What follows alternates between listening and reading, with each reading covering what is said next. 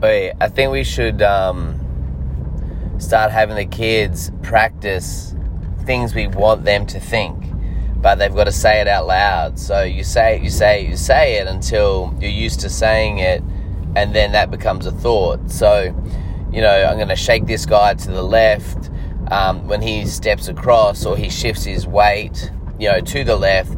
Then I'm going to cross it over. I'm going to get my left leg past his outside of his body.